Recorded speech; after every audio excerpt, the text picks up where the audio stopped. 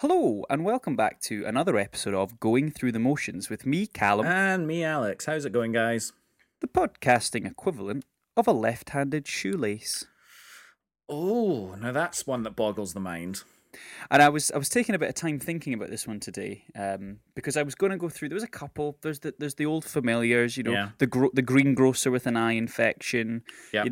There's the standard stuff. Yeah, you know, yeah, the absolutely. satellite dish that's homeless. Mm-hmm, I could go we're the podcasting with all of these, but I think the left-handed shoelace is the one. It's the most apt. It's the most apt this week, I think. Yes, absolutely. I think the important takeaway is that this podcast is just the best example of anything ever.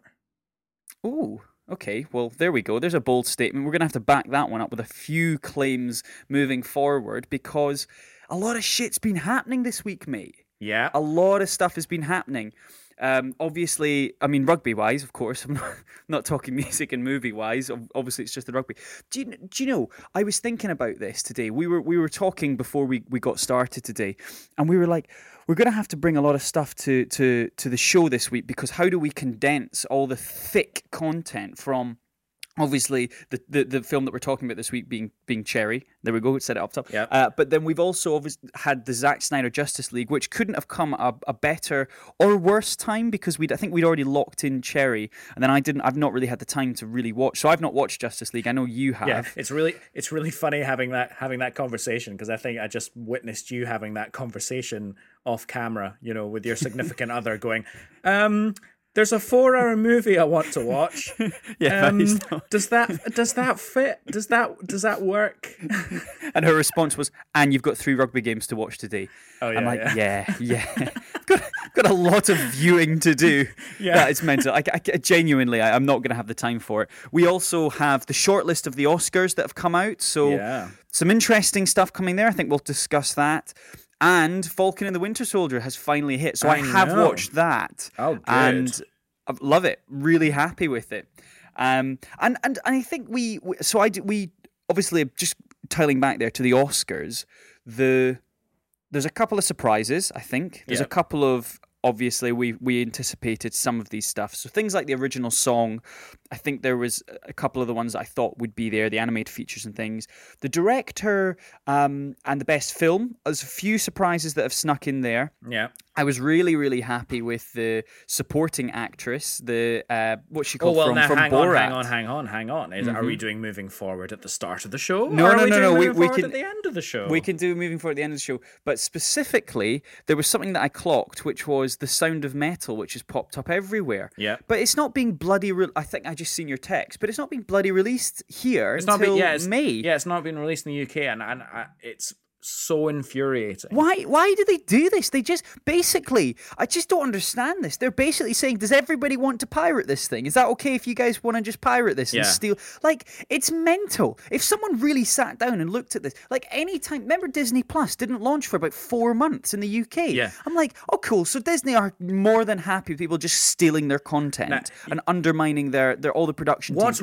What's really interesting? What's really interesting is that there is a legitimate reason for the Disney Plus thing, and that's because a lot of their movies were on other streaming services that still had license to stream in the UK to that point. So they decided not to launch the streaming service until they had enough content on there to justify. But they're assuming that everyone else. But they're assuming everyone else has those other streaming. It just made no sense. Like I think every time it's the same way.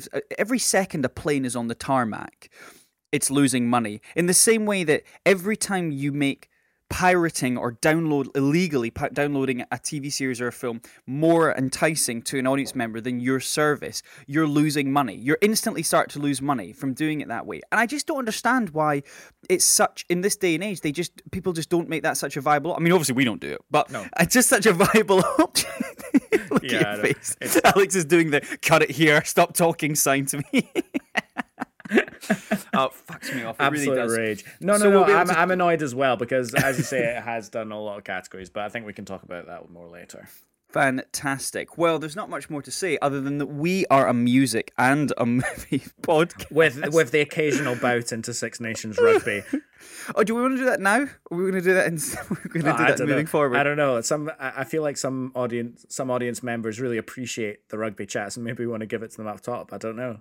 Okay, well, let's do it. We've got Super Saturday today. We're recording the morning of my fantasy team. Alex, I know you're interested. Is in utter turmoil again because the app that I use doesn't let you play players out of position. Meaning, when Stuart Hogg is called up to play fly half, which I don't know if you've seen, and I'm really interesting attacking backline for Scotland this week with Stuart Hogg as the playmaker. So you've got to put him in as fullback. But actually, I think it's a blessing in disguise because then you can put Stuart Hogg as fullback. He'll still get the points as the fly half. And then you can stick Johnny Sexton in as your 10. It's a win-win for all, mate. Okay, I see. Mm-hmm. And of course, we'll have the final of the... Well, I think it's the final. I mean, if Wales take the title today, it's all over. Of course, if France win, then it's going to come down to France-Scotland on the 26th of March. Which was obviously postponed due to France blatantly breaking the COVID regulations and then not really putting their hands up to say we're responsible for this. Absolutely. So yes, I'm very much excited for all three matches this afternoon, but I was less than pleased with the match last weekend. I don't mind telling you. It was a frustrating game. I've lost patience. It was a frustrating... Do you know, I didn't leave that game completely disheartened because we did statistically we were fine. I think we lost the game. I mean, we turned over 7 lineouts, 6 or 7 lineouts. Were absolutely atrocious. Unforgivable. It was. You're right. You're right. Absolutely unforgivable. Well, we lost the game because of those lineouts.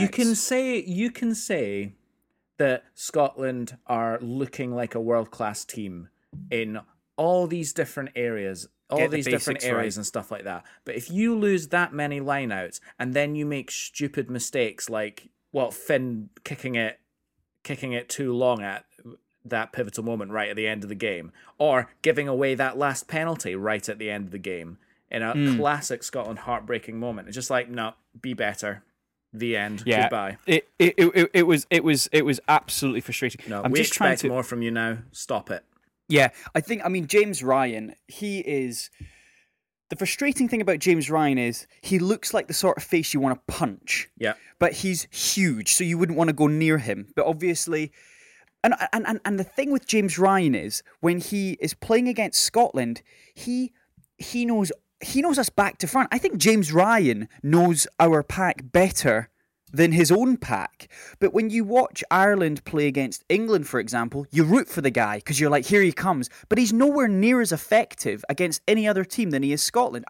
Watch, next time you see Ireland play Scotland, there's something about James Ryan. It's almost like we've kissed his girlfriend or something. Yeah, vendetta. He has his personal vendetta against Scotland. But it's good. It's really great to watch. And I wasn't overly disheartened. I think I was more pissed off in the Wales game.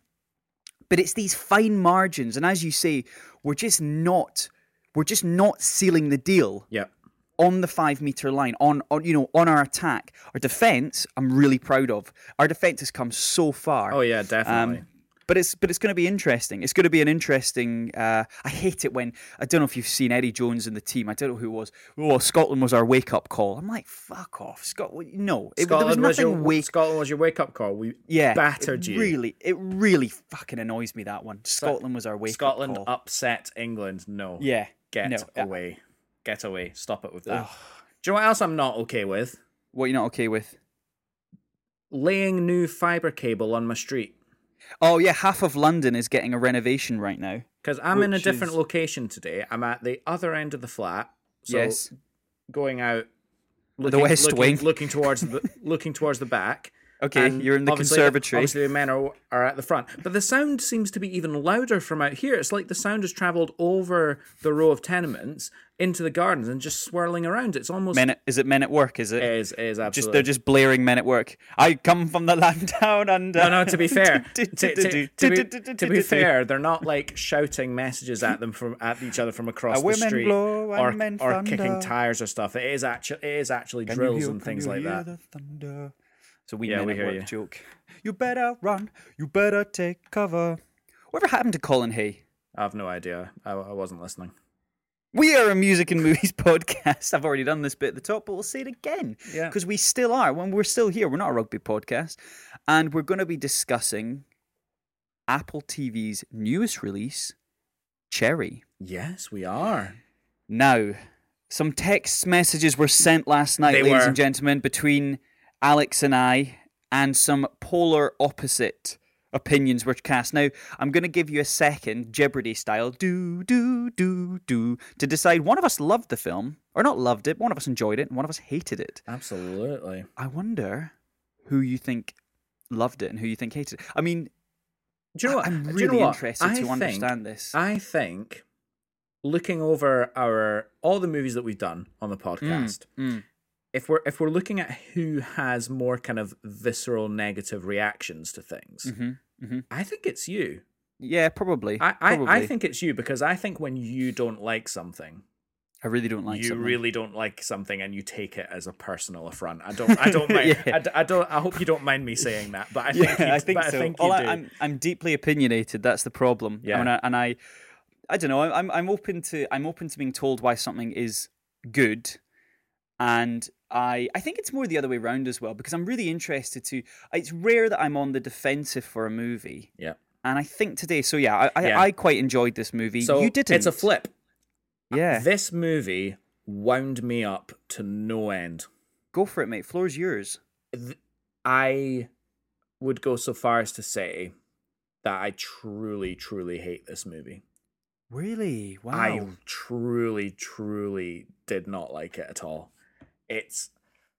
And there's so many reasons why. There's so many reasons why. But the biggest thing was that it was showing off. Right. The biggest thing is that it was showing off, because it literally every time the directors could do something, they decided to do it without thinking if they should or not. It's that old thing, just because you can do something doesn't mean you should. Okay. And when you just throw everything at the screen and just to see what sticks, that's not good. Right. Okay. That's really, really not good. Okay. And again, it was just showing off. And we're a captive audience. Can you give a specific example of this? I mean, I can think of a few. I think a lot of the war sequences were a little bit too abrasive at times. I think there was a lot of stuff crammed into a lot of sequences, and I also think that the visceral nature of the second half of the movie really, I think, was going for shock value more than anything. Look, and I'm a big, I like shock value. I don't think shock value is a detractor from the quality of the movie. Yeah. But did you have to have 20 needle scenes? There was a lot, wasn't there? Did you have to have that many? Like, did you actually have to? Yeah. And most of them served no purpose for the plot or the characters whatsoever. Because we got that they were junkies. We got that they were going through this period of their life. And, in this chapter of the movie. Why did it need to be hammered? This movie was 2.5 hours long. Yeah, it was a long movie. It did. It was a really long movie. And I know it's not the longest movie I've seen this week, but it felt like the longest movie I've watched this week. I was very sucked into this movie, though. I don't know about you. I mean, I think it was still an engaging plot. I mean, obviously, the film is actually based on the novel of the same name by Nico Walker. So he was an army veteran who did suffer from PTSD, and so he created the character of Cherry, and it was based on him. Yeah. And so in the film, Cherry says that he is 23 years old, and then this brings me on to the point of Tom Holland. He is actually 23 years old at the time this movie was filmed. Yeah. So something that I'm hearing a lot of issues with is that Tom Holland this is a too mature film for him, is too young. Okay. But I disagree with that. I would disagree with that as well. I think Tom Holland was a saving grace in this movie. I think he acted his ass off. Yeah, I thought he was really good. And I think he / the Russo brothers are looking for their Oscar bait. Yeah, This ain't it. No, it isn't. This is not it isn't. It isn't. That's a really great point. So obviously we've just received the shortlist, and Cherry isn't anywhere. Cherry I think it's isn't in cinematography because Okay. the film does look gorgeous. It's the same it does. same cinematographer as, I forget his name. He did Da 5 Bloods.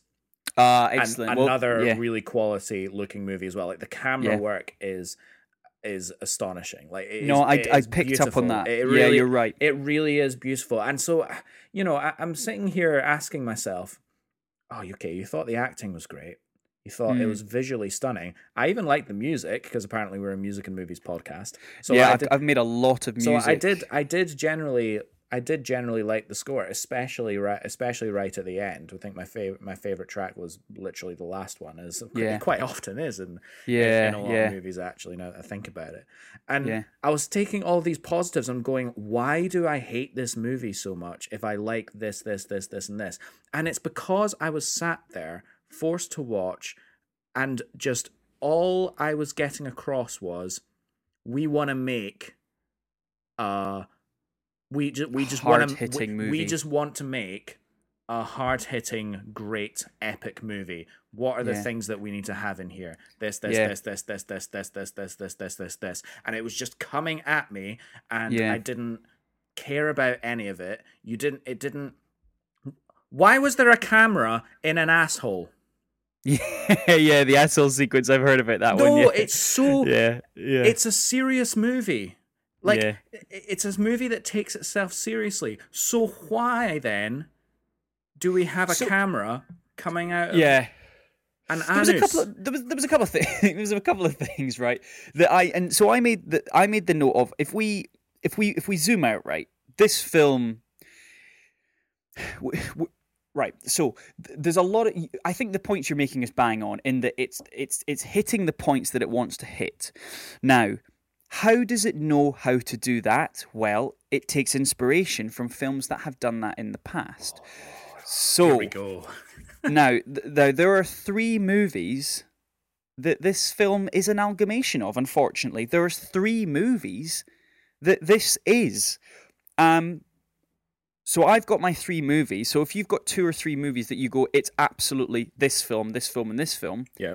What is it for you? Because this is a chemistry set film, as far as I'm concerned. No, it really is, and that's partly a reason why for me it doesn't work. And I suppose the first one right off the bat is Forrest Gump. Oh, so interesting. I put Full Metal Jacket / Forrest Gump. Okay, so the second chapter of the movie, as in boot camp and the army stuff. Yes, that's Full Metal Jacket. Yeah, but in the first.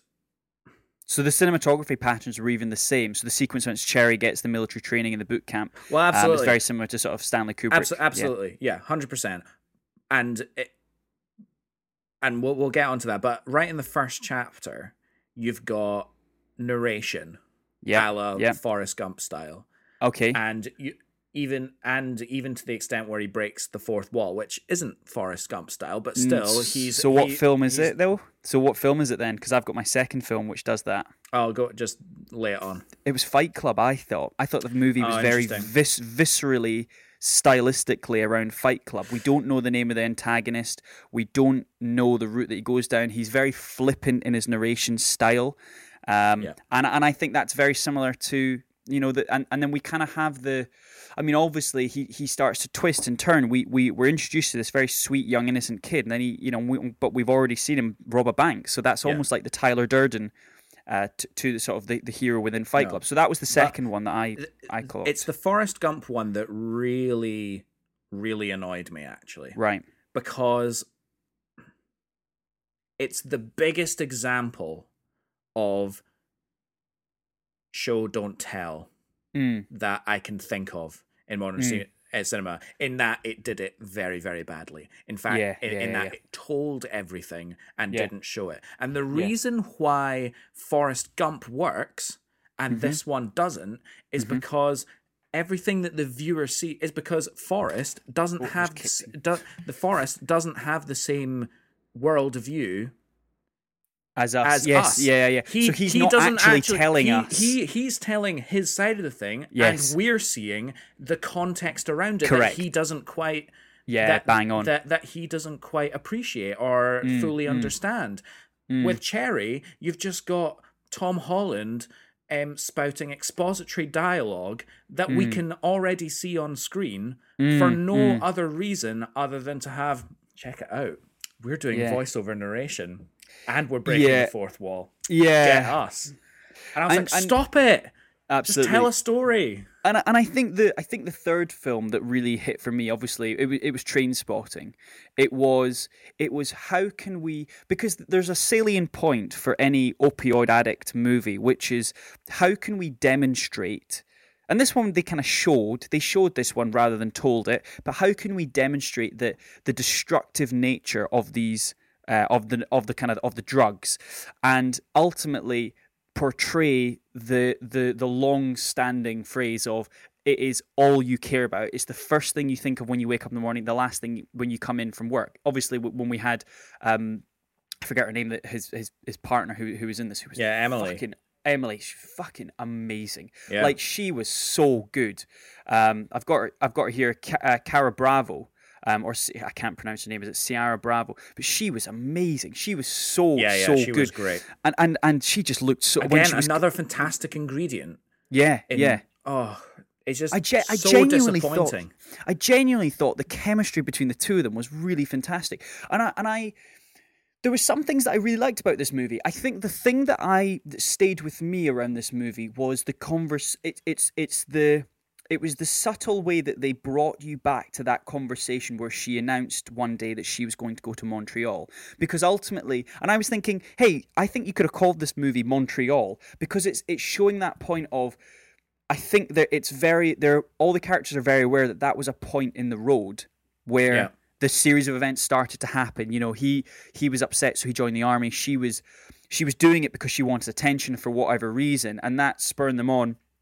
And it was really sad, but it was also kind of just, it was depressing. But in some ways, I was sucked into how depressing it was, because this poor girl blames everything on him. She hates him because she is just so dependent on it. And it's just cutting. It's like, oh my God, you know, she didn't mean for this to happen just by flippantly announcing she's going to Montreal. But in some way, she's kind of brought them both down. But she feels responsible for that because at that time, she felt that was the right thing to do. And she blames him for his overreaction. And he doesn't know what to do. He feels that he can turn towards... And I quite like that. But that's because that's the story elements. That's the things that are being taken from the novel. Yeah. And I thought the film did a really good job of portraying that just desperation, and ultimately, you know, we dance around the words quite often with these hard-hitting dramas, but it's just, there's only one word to describe it. It's just really sad. Yeah. I mean, it's just a sad state of affairs. Yeah. I know it's quite a sort of primary word to use, but I've wrote it down quite a lot in my notes, and even the music. And I think let's move on to the music. Yeah, let's. But the music choices, the score itself was very sad. The music choices, I think, did more to fuel your argument, which is a lot of songs were chosen off the back of trying to be quite smarmy and quite clever. I mean, we have obviously the introduction of Brand New Day by Van Morrison, which is, as soon as that came on the screen from the kind of prologue sequence, I think that did well to prop up your argument, which is they're trying to be a little bit smarmy. Let's throw in a little Van Morrison number just to kind of really set the tone. I mean, I have no idea if this is, you know, a valid criticism, like, at all. But this is just like my opinion. Is that I was watching this movie and I was seeing two directors, or a team of directors, that have made some of the biggest blockbusters of the last 10 years. Including, most recently, Avengers Endgame, which, until much more recently, was the highest grossing movie of all time. So these guys are the blockbuster kings. They know what they're doing. They are the blockbuster kings. They are at the top of the mountain. That is it. However, they undeniably have so much filmmaking talent, because they do. I can see it in this movie. Like, they have so much talent to give, and they haven't done. But just for this movie, I felt that they were just screaming, "Take us seriously! Take us seriously! This is what we can do. Take it all." And I'm like, it's too much. Stop showing off. I'll prop your argument up a little bit, and also the statement that I said, which is it's quite Fight Club-esque. What did you think of all of the labeling for the different things that you saw on screen? So we had Sergeant like Shitty Bank. whomever, Shitty Bank, Sergeant whomever. I think ultimately we just had one of them, which was just called the Bank, is what the bank was called, and that I felt was very Fight Club-esque, tongue in cheek. Just who gives a shit? Obviously, the soldier, he's just called Soldier, or Cherry. He's just called Soldier. He doesn't actually have a name in this movie. Yeah, and the other one was when he was going to the bank, he obviously saw the bank as this shadowy presence. The woman was in shadows because it was this omnipotent... I can't say that word. You say the word. Omnipotent. Presence. There we go. We finish each other's sentences. And she was stood in the shadows, and you kind of just had that... Okay, so she's this president. He can't get his money. He can't cash this guy's check. Oh God, his friend. What was his friend like? Yeah, I thought he was quite good actually. But then as soon as he went to rob the bank, he saw her as the person that she was. Yeah. And it's like this is no longer a nameless, faceless person. He now sees this person and their name tag, and he now puts a face to the name, and it's a lot more real for him. Yeah. And I don't know if you saw that, and I don't know if that was almost, for me, it was a bit hitting me over the head. It was like almost a bit too imagery. Oh, look at this! Look how deep it is now. Now that he wants to demand money from them. But those things are effective. Those things are effective. I think if you were just to describe that scene, you'd probably go, "Oh, wow, that's a really good, representation of his, flippant thinking and things like that." But that's like that's one little piece of artistry that is really, really good in isolation. But when you've got a tsunami of all of those things, it's just cinema trick after cinema trick after cinema trick. It's exhausting. It's exhausting to watch, and you can't make the wood through the trees. And it just needed to be less in everything, really.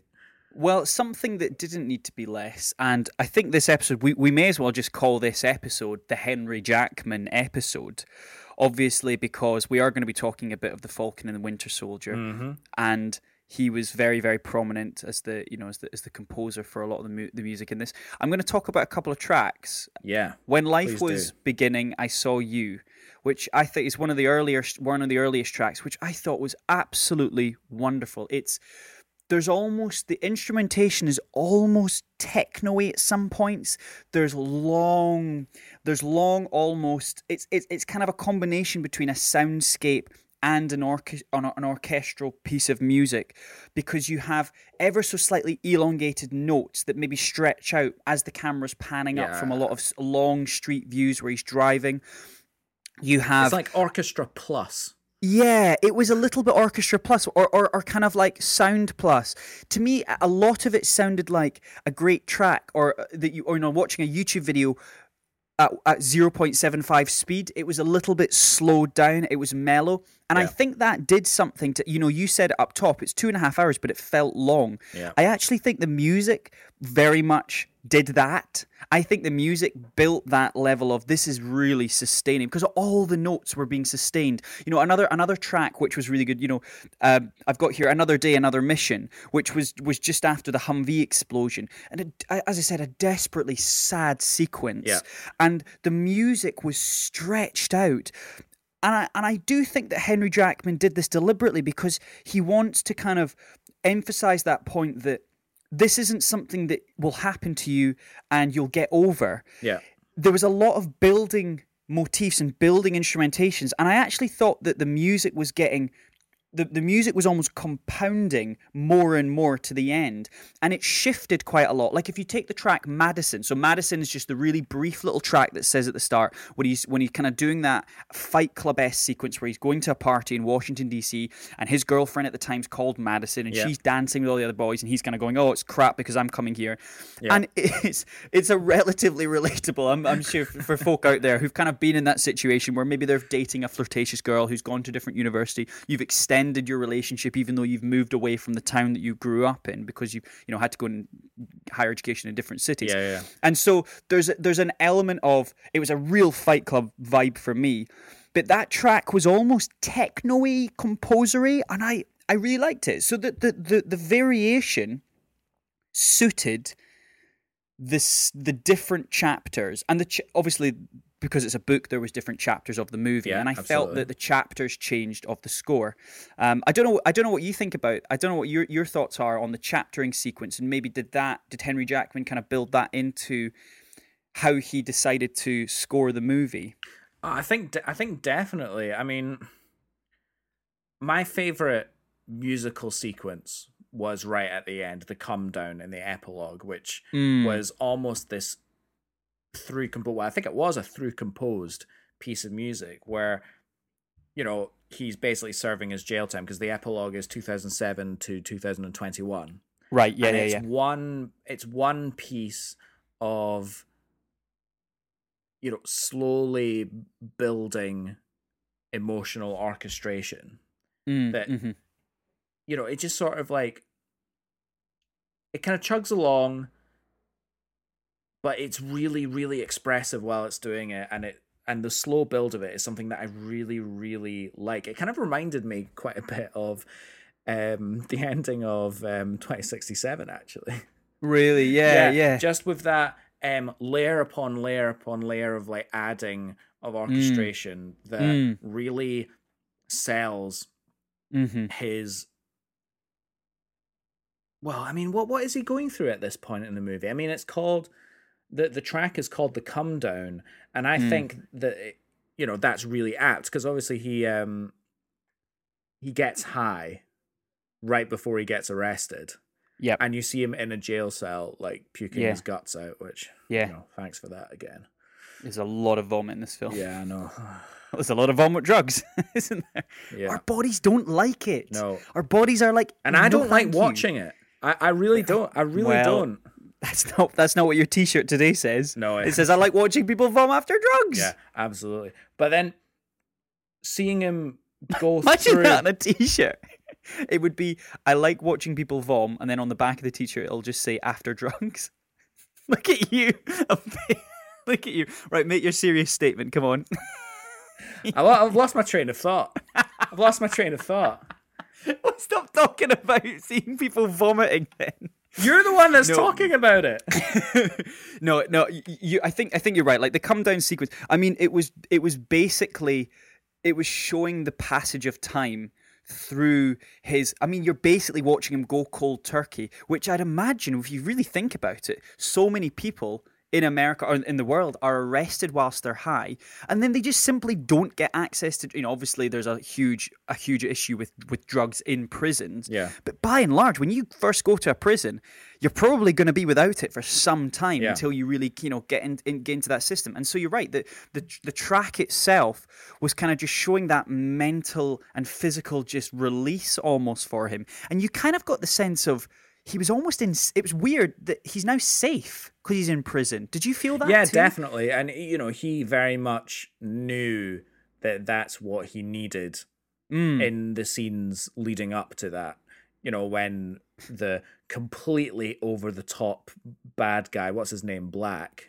Yeah. Ugh. Yeah. Exhausting. Yeah. Exhausting. I'm not even gonna dignify it by describing it. It's just silly.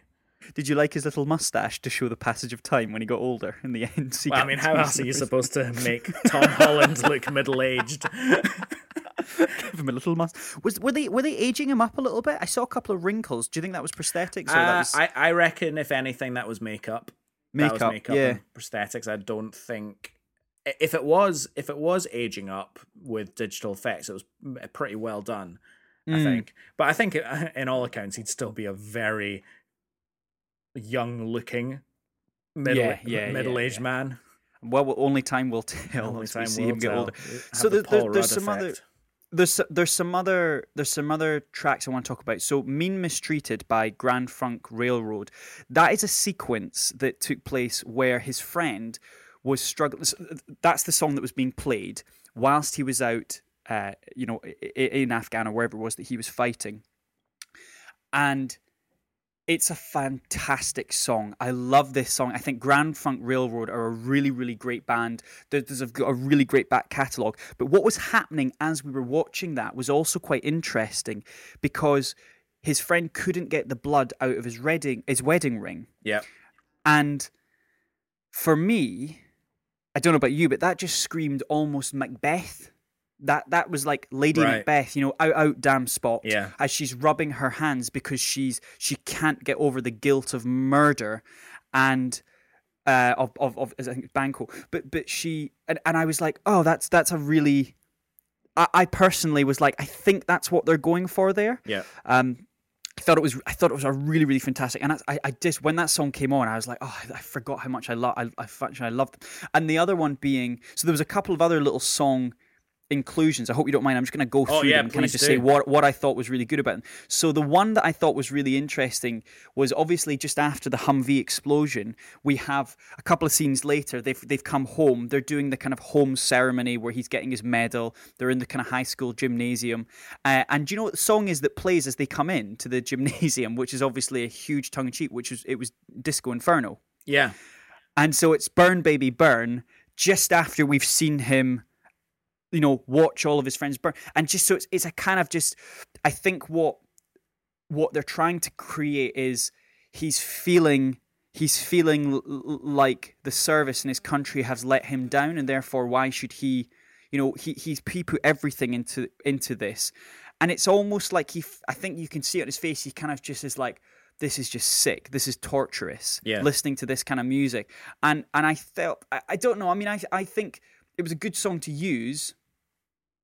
I think there's smarter songs that are used in this film. I mean, the other one that I thought was a really good one is You're So Good For Me by Humble Pie. So that's during like the drug montage. Yeah. And that song plays, it's a really, that's where I really got the Trainspotting vibes when they played You're So Good For Me, because it also was accompanied by that zoom out of them lying on the bed. You know that famous sequence where the zoom out happens when he's going cold turkey? Yeah. And it's accompanied just after. Basically, in his narration, he says, and that's how we became addicts. Yeah.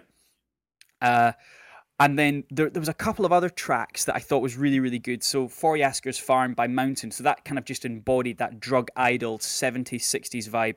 And it kind of, that's where we were reminded of, I was reminded of Jenny. I was reminded of Jenny from Forrest Gump. And, it's kind of going full circle.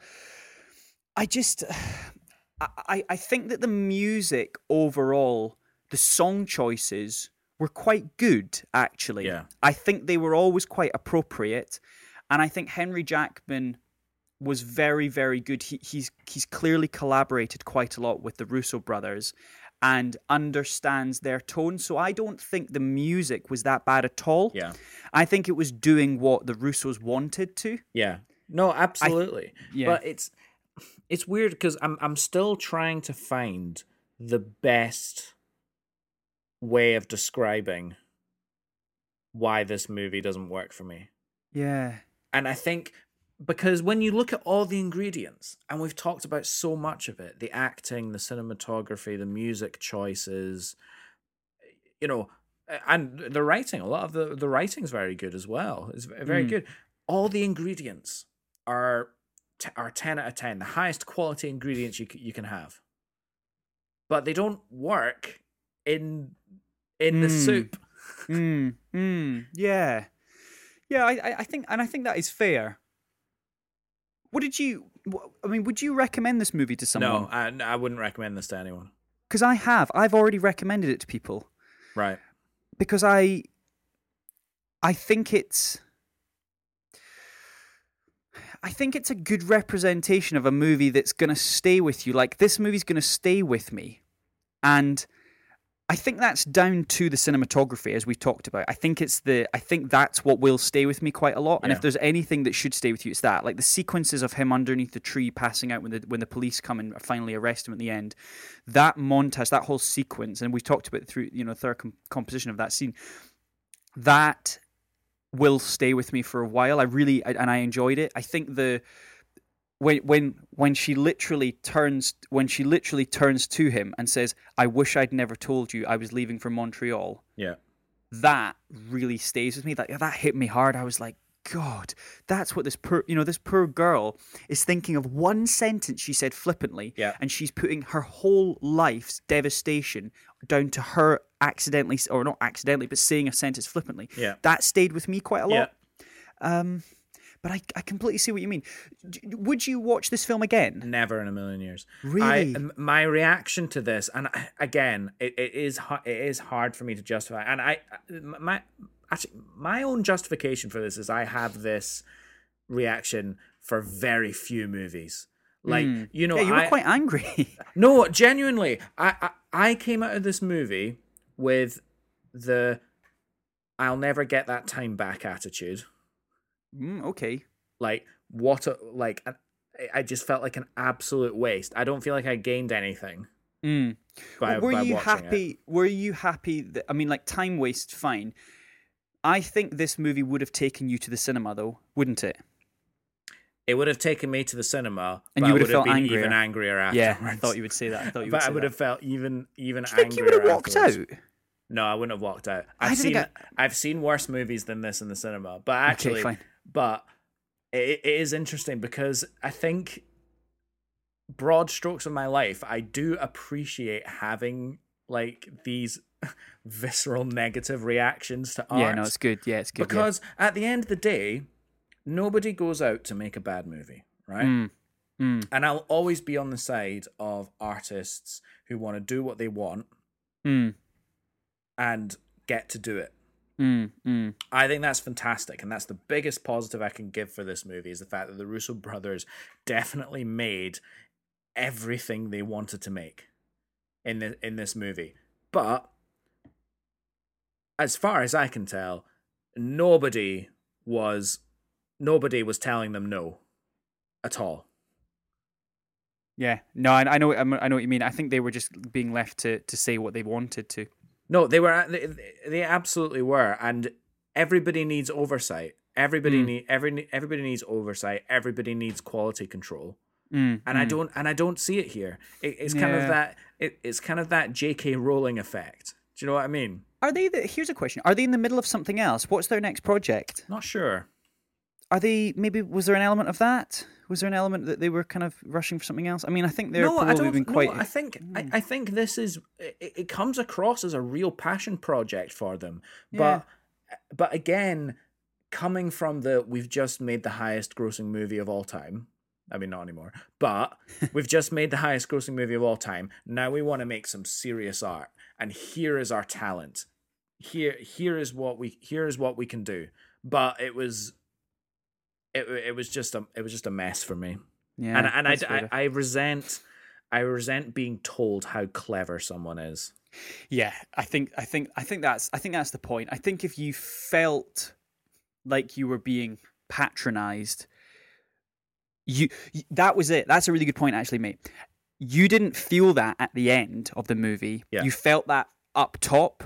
And then the movie had to win you back as you were watching it. Oh, it really did. Right in the thick of the movie. In fact, I can tell you exactly where my anger hit like absolute peak. It was after Emily OD'd, and then she went to the bus stop, and then they just got right back into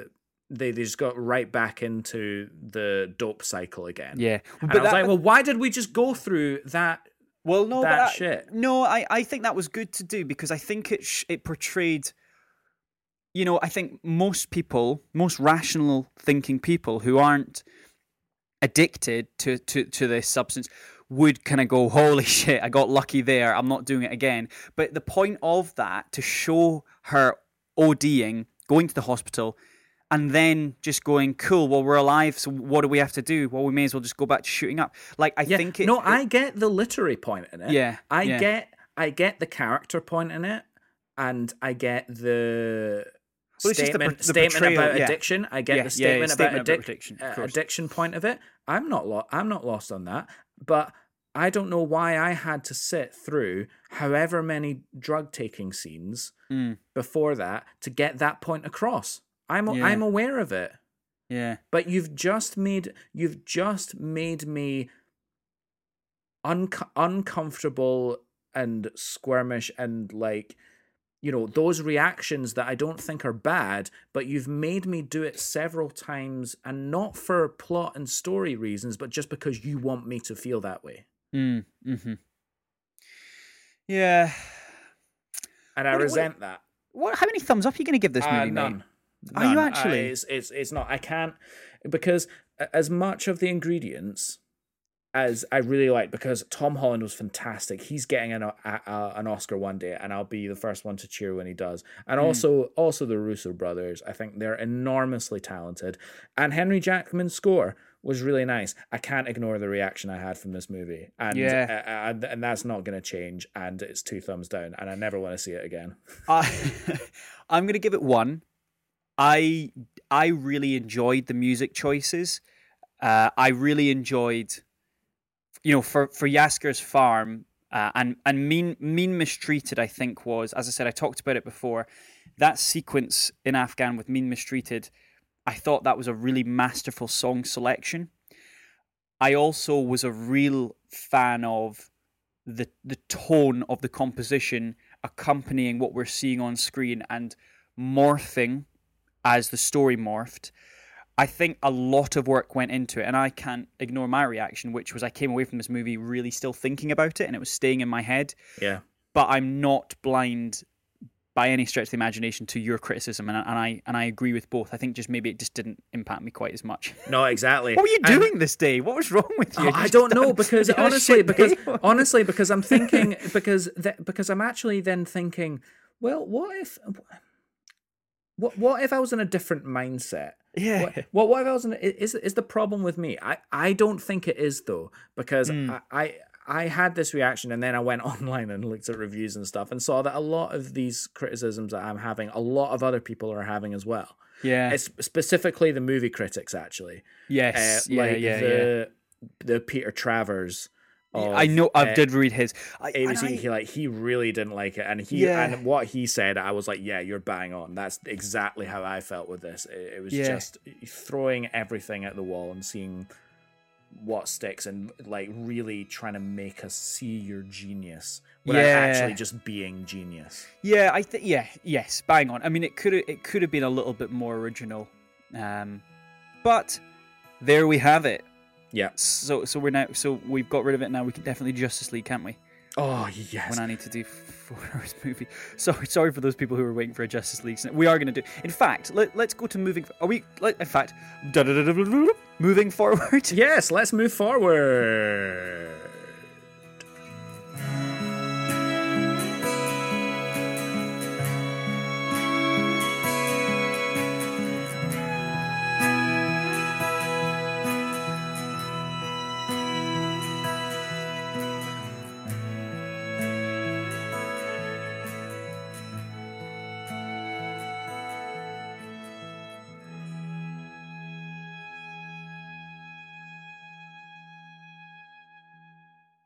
I'm thinking I'm going to have to put the theme in now and then say moving forward again. Okay, moving forward? Yeah, let's move forward. Moving forward? Yeah, let's move forward. Moving forward? Okay, yeah, Alex. Let's move forward. Alex, stop saying moving forward. Right, okay. Moving forward? We have moved. And do you want to give us because we started talking a little bit at the start, do you want to give us a kind of spoiler-free review for Justice League? Namely because I've not seen it. And I can imagine there's probably only going to be the last little section of the movie, which probably tees up a second movie, which we probably will see now. Oh, this is a hot topic on the internet. I look forward to after you see this and you go down that rabbit hole. Oh, I don't know how much to say. Because the big headline for me here is... compared to the 2017 Justice League, yes, this is the same movie, but so not the same movie. Interesting. Okay. So not the same movie. It has the same story. It's the same story. It's characters. 100%. It's 100% the same story with the same characters, and every scene is there. You recognize all the scenes, but all the scenes are different. Right. Every single scene is different. There's not a scene that is identical to the Justice League version. And yet all the characters are in the same setting. So the context around the way there are different conversations. The plot is progressing towards the same things. You know what's going to happen. So in that sense, there's not really much to spoil. We know that we know the story and we know what happens.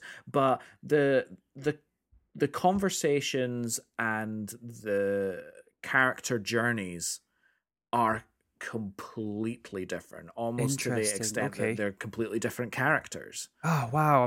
I tell you what, mate. It's so fascinating. We've never seen anything like this before, and this is what is really fascinating to me. The fine margins between a great movie and one of the worst movies I've ever seen in my life, because we're both of the opinion that 2017 it was the worst movie I've ever seen. Is one of, if not the worst movie that we've ever seen. It is truly atrocious. But this movie, for me, is a hard-hitting great. Like, it really, really is. And it's not just a hard-hitting great, because there are certain things that we could have assumed. Yeah. There are certain things that we could have assumed. Okay. With the Zack Snyder cut, in that it was going to be darker, it's going to be a bit more broody, and it's going to have much more like drama, human condition stuff. You know, the things that, you know, people hated in Man of Steel and Batman versus Superman. But and that is there. But you know what else was there? Was really great fan-worthy cheering moment. I was sitting by myself watching this on the couch and actively cheering at things, right? Nice. At little moments, like action moments, kind of Endgame. Last 40 minutes that was of my Endgame. question was, would you have had the Endgame feels if you'd seen this in the cinema, do you think? 100%. Oh, that's such a shame that we couldn't have got to see it in the cinema. I know. This really feels like a really great event movie. Really, really great event movie. And I'm so I love that it exists. I'm so fortunate that it exists. That I've got this to look forward to now. Yeah. Oh, I can. I want your reaction as soon as you watch it. Yeah, I'll let you know. I think it's great. And do you know what? We're recording about 48 hours more or less after I finished watching it, and I already want to watch it again. And this is a 4-hour movie. Wow, yeah. This is a 4-hour movie. And the only 4-hour movies that I want to watch on repeat Return of the King and now this. I mean, I don't know if this will last in the same way as Return of the King does. Yeah. Does for me. But it's a very short list. And I mean, I know there aren't that many movies that are 4 hours long. And I think I'm going to leave it there for Justice League, because we are going to do it next week. Yes, and I am going to watch it again. And there are a lot more points that just before you go on it, what about the music? Because I know was it Danny Elfman who did the music before. Is it still a Danny Elfman score? It's definitely not Danny Elfman. It's Junkie. It's Junkie XL. Interesting. It's Junkie XL. So they've just basically, you know, because what you said was a lot of the Justice League scenes are in this. Have they just stripped the music away completely and just put Junkie XL in? Yeah, I can't wait. I can't wait. The music is part of the post-production process, and 100% of the post-production is brand new. When Zack Snyder got the green light to finish his production of that movie, all he was working with was the principal photography stuff. Really? So he did. There's even a few. You'll be able to tell what they are, but there is a few reshoots that they did. There's a few extra scenes. Okay. That Zack Snyder filmed with. Would you recommend? Because I'm going to probably watch Justice League probably before I watch it. Would you? Do you know what? That? Do it. Yeah, do it okay, actually, cool. because Yeah. I didn't do that, and I kind of wish that I did. Don't do it back to back, because that's like 6 hours of that's a lot of time. Maybe I would do it like give yourself a sleep beforehand or Nice, something. I might watch it tonight. In between. Now, Alex, are you aware that Disney Plus have treated us again? They've given us what we wanted, which is more content. It's WandaVision. No, it's not WandaVision. It's not the secret episode that I think a lot of people maybe thought there was. It is, of course. Did you watch that, by the way? It was the making of WandaVision. No, but I'm really looking forward to watching it, actually. It's on my list. Good. Yeah, it's on my list too. Of course, we are talking about The Falcon and the Winter Soldier. Ah. Now, you've watched the first episode? I have. I've watched the first episode. I've got a lot of things to talk about, but I thoroughly enjoyed this. Great. I loved the tone. It was one of these, it was an episode of TV, and I came away from it going, oh yeah, I love this. I love everything about this.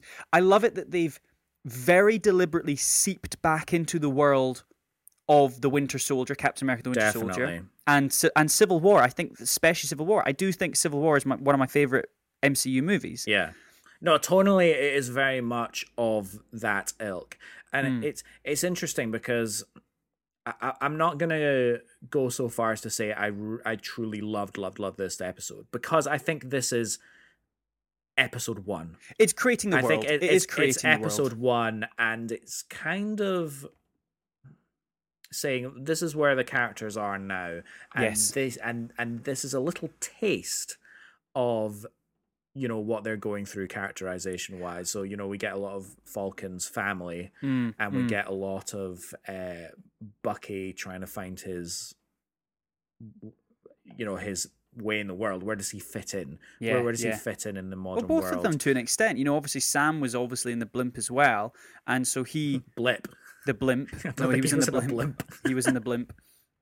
And it's been said a few different times, a few different people. They're both men. They're both now. They've got that in common. They're both men out of time. And I hear what you're saying. It's just the first of it.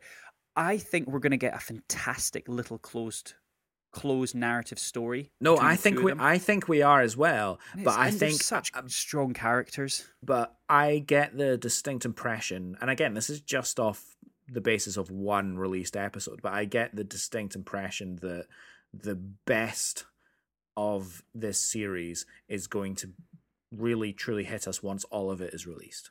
Yeah, you're right. The buddy cop thing is once we get the whole thing. Once we get the whole thing is when we're truly going to appreciate how good it might be, which I think is sort of the opposite to how WandaVision was, because I think WandaVision's biggest strength was its conceptual nature in the sitcom aspect of it. So the first few episodes were so intriguing and confusing. They were frustrating at the time, though. No, yes, frustrating. When the Please Stand By came up on the screen at the end of each episode, I was frustrating. Frustrating, but in a beautifully entertaining way. Yeah, of course. In a beautifully entertaining word, you're like, I want to know more. Well, it was emulating whereas Falcon and Winter minutes. Soldier. Yeah. I know it was like 15 minutes of it, so it was a little bit more meaty. It was a little bit more meaty, but I just kind of went like, oh, well, that's the start. But, I just felt like I watched it. It was something that I watched. It wasn't something I truly indulged in. It wasn't... Do you know what I mean? No, I do. I think it's because, it's the familiarity of it, isn't it? Yeah. As we said up top, we know the tone. We know, by and large, all the characters. We know all these characters. So there wasn't really any new characters. That we know the environment. We also... It didn't shock us. I think a large part of this was it was a really familiar introduction and a continuation of the universe that we all know and love. Yeah. And so I completely understand. Like, I think you probably slumped a little lower on the couch. You probably, you probably rested your head a little bit more. You weren't really looking to spot any massive details. It was just taking you on the story. It was setting the character up. I also think I was affected. Perfect. Yeah, definitely. Yeah. And I also think I was affected by the fact that I started this less than half an hour after I finished Cherry. Right. Okay. Fair enough. And Fair enough. I was exhausted Yeah, I can imagine you would be. after watching Cherry. I'll be honest. One thing I really did appreciate though Hmm. is, and this is something that has spilled over from WandaVision, is the fact that they are throwing the full special effects budget Oh, at the TV stuff, because that opening action sequence of the rescue was it was up there with the best of the action from the movies. yeah, Truly, absolutely. really, truly It was was. I loved the fantastic. return of the French mercenary guy. I forget his name. Yeah, Batroc the Leaper. Yeah, Batroc the Leaper.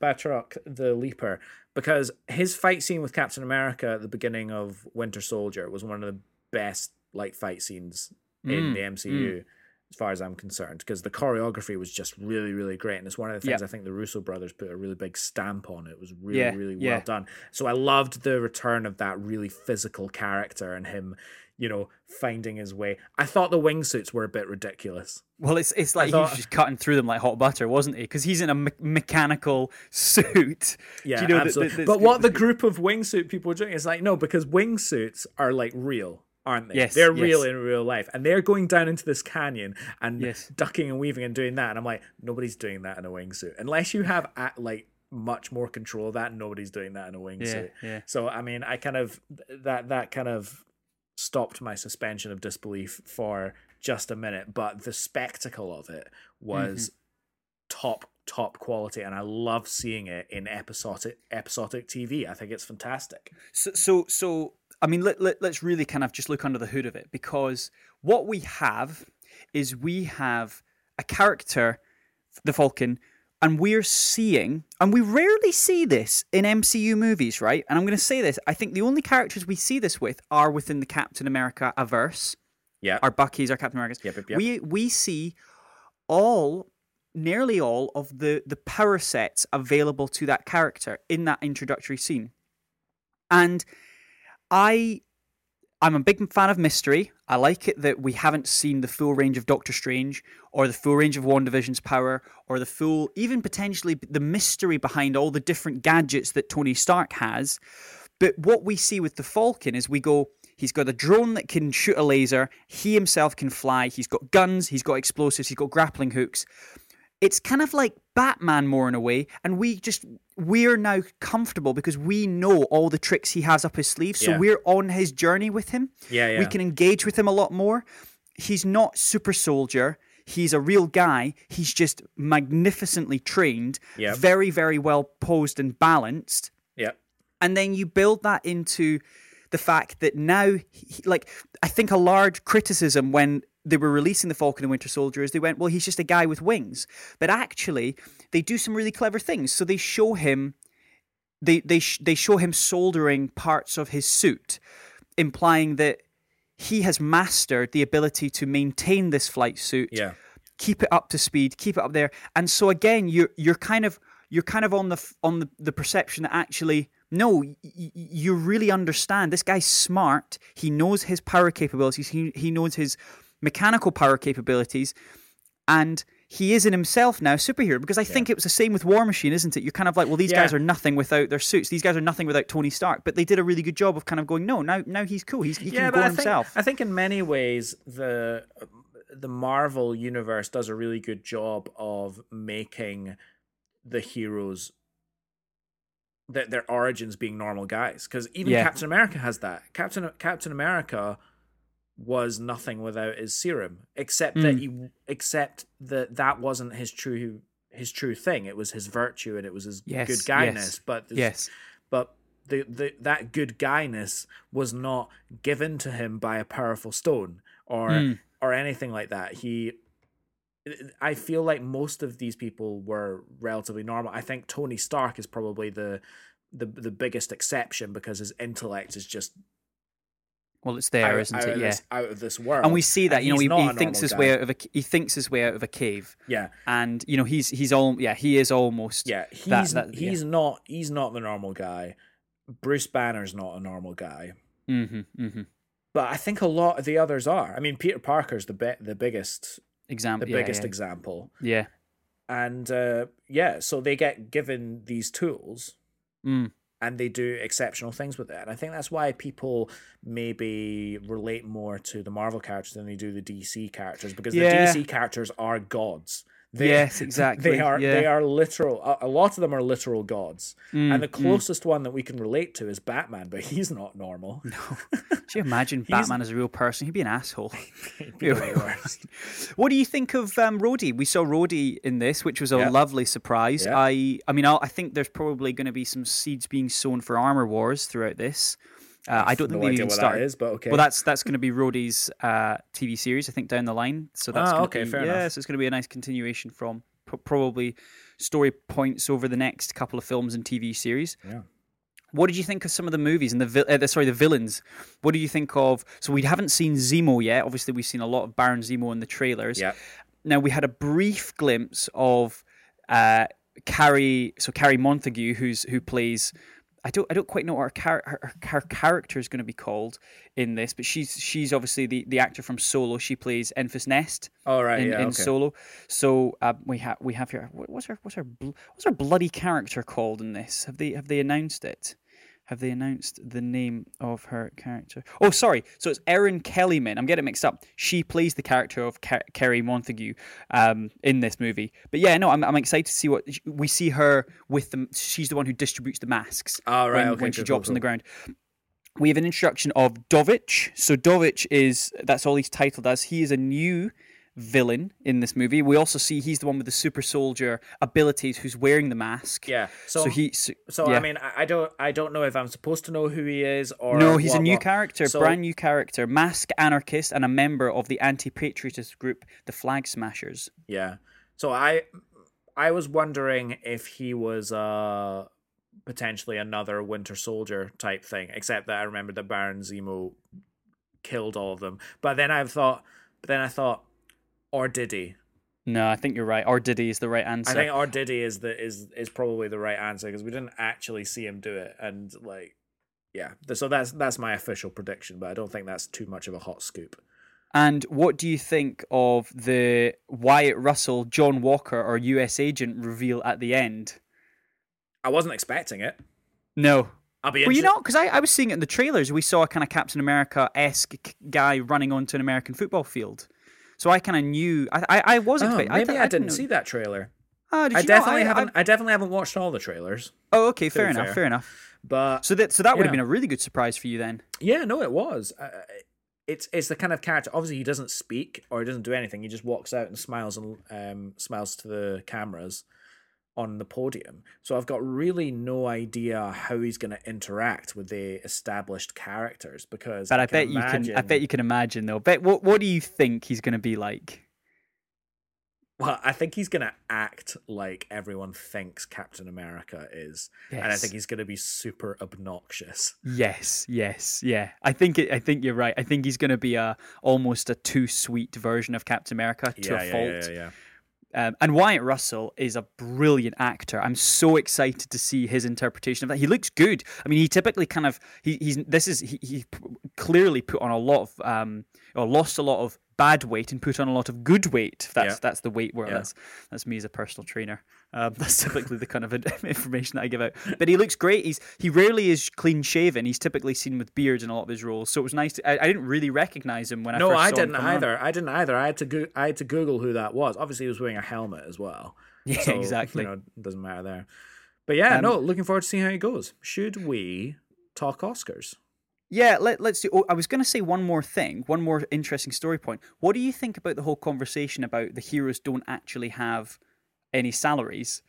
How they've not got any money, or because you'd never thought about that until then. I don't know about you, but I was like, oh yeah, what's their jobs? Like, what do they actually? How do they actually bring money in? And you would have thought it's like, well, they're the Avengers, so they get squared away by the government. I think you just assume that, don't you? Yeah, you do. Slight edit point. You can take out that segue into I can. Stuff. Yeah, I can. Yeah, that's fine. Cool. Yeah, no, absolutely. It was an interesting conversation to have, and I did like that bank scene, and I did share the character's frustration when the bank teller was like, "We've not had any income for the last 5 years," and he's like, "I've not existed for the last 5 years," and it's like that's just such a that's exactly what would happen in Of course a bank. it would, yeah. Of course yeah. that's what would happen. But it is really interesting because you think like, yeah, because all of insurance companies or mortgage brokers or banks or just anything that you're just relying on in the 21st century, they wouldn't know what to do because half of the people could just, like in theory, can you imagine how people are probably claiming that, oh yeah, I was actually away in the blimp and Blip. the blimp. It's No, not a blimp. They were away in the blimp. They were went away a little spaceship all flying away, waving to everyone. Goodbye, we're off in the blimp for 5 years. No, I do like this indulgence in the Marvel storytelling on the repercussions of the blimp because we need to move on. 5 years of the blimp. And there was no toilet in the blimp. They just used a corner. Just piled it up in there. Oh my days. Blimp is stinking. It's like the Max Zorin blimp from View to a Kill. One of the finer James Bond outings. It's a good movie. He's so old in A View to a Kill. I know. He's in it. Isn't he? 58. 58. Yeah, it's frightening, isn't it? So the Academy of Motion Pictures has released the official nominations for this year's Academy Awards, and they are as interesting and as frustrating as they are every year. Okay. I mean, we've talked about up top, the biggest frustration from a lot of this is I just need to see Sound of Metal. There's no way around it. And we're not going to get to until after the thing. We're not going to get to your bang on. But it's one of these ones where I thought this year we were going to do it. I thought this year we were going to have seen all the movies on the list before we get to it. I'm like, if there's ever going to be a time where we're going to get to see it. But what you've got to remember, Alex, is just to be eligible for an Oscar, it has to show in over 100 theaters in California. Yeah.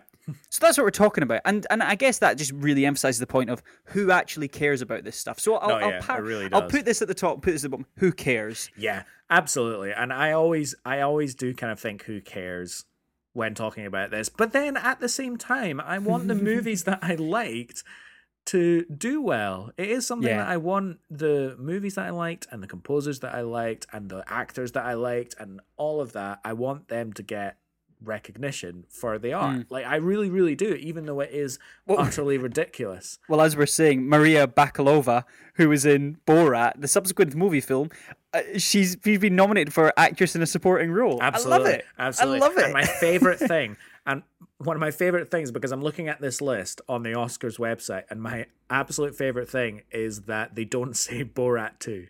They list the whole title. They say Borat title. Subsequent movie film delivery of prodigious bride to American regime for make benefit once glorious nation of Kazakhstan.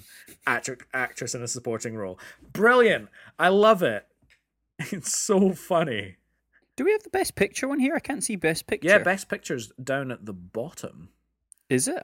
So the best picture nominees are... Oh, I found it. I'm filtering. The Father, Judas and the Black Messiah, Mank, Minari, Nomadland, Promising Young Woman, Sound of Metal, and The Trial of Chicago 7. So I think we've seen one. We've seen one, so we're doing really well. I'm really keen for Minari. I think that's Stephen Yeun from The Walking Dead is kind of the main in that. We obviously are going to get round to Mank. Yeah. We've got the capacity to watch that. Sound of Metal we'll see in 2024. Yeah. Nomadland, that's the Frances McDormand one. Yeah. Again, I don't know where do we see that? What do we do? Like that's the frustrating thing. These films have all just been released in a cinema in California. Yeah, exactly. So, you know, I know it's like we have to really look. Judas and the Black Messiah is going to be great as well. The Ryan Coogler, that's going to be great. Yeah, that's going to be good. Yeah, absolutely. I'm really, really keen to see that. Yeah, sorry. There's literally workmen outside my window scratching at the window, so I'm so sorry for that noise. Really... I'll edit my noise out when I'm not talking. You just talk. Yeah, it's really brilliant. So so we've got Chadwick Boseman in acting in a leading role. Do you think we'll get a posthumous win for him? Now, I've not seen Ma Rainey's Black Bottom, so I don't know if it's Oscar worthy performance or not. I'm inclined to think it is because Chadwick Boseman is I would amazing. hope so. I would hope so as well. But, you know, we have had these sort of nominations and wins in the past of posthumous awards. Because before this list came out, I know we were very much rooting for Riz Ahmed because we really like him. And from everything we've seen of Sound of Metal, like that could really be a cleanup job on the Oscars. So for me, it's probably going to be between the two of them. I think so. I think that's it. I mean, we do need to watch Mank, obviously. And maybe Stephen Yeun. Yeah, I think it's going to be a close one. Yeah, I'm not sure. I'm gonna limit myself to one big snub. One big snub. Actor in a supporting role. Where is Paul from Da 5 Bloods? Yeah, you're right. You're right. He's not there, and I think that's atrocious. Yeah, I agree. I completely agree. I think that's a proper snub. Well, we'll do an Oscars episode pretty soon. I think just we will. after We'll do a special. Maybe just do a special. But Alex, what do they have to do now? Got to get themselves onto the Apple Podcasts app. Find us on there. Give us a cheeky little 5-star rating. Or even cheekier, if you want, give us a little review. If you don't want to leave us a review, tell us your favorite movie. Tell us your favorite soundtrack. We'd love to hear all of it. You can also find us on Spotify and loads of other platforms where you like listening to podcasts. And if you want to get in touch more directly with the show, we also have an email address as well. That's motionspod@gmails.com. The plural. Motionspod@gmail.com. And obviously you can get us on the gram. And thanks again to KTC Graphic Designs for our wonderful artwork. Yeah, we are still enjoying it. The links for that are in the bottom there. Now, next week, it is going to be Zack Snyder's Justice League, the long-awaited. Might be a longer episode. So looking forward. But until then, we hope you enjoy this, and we'll speak to you again next week. Until then, bye now. All right, guys. Ta-ta.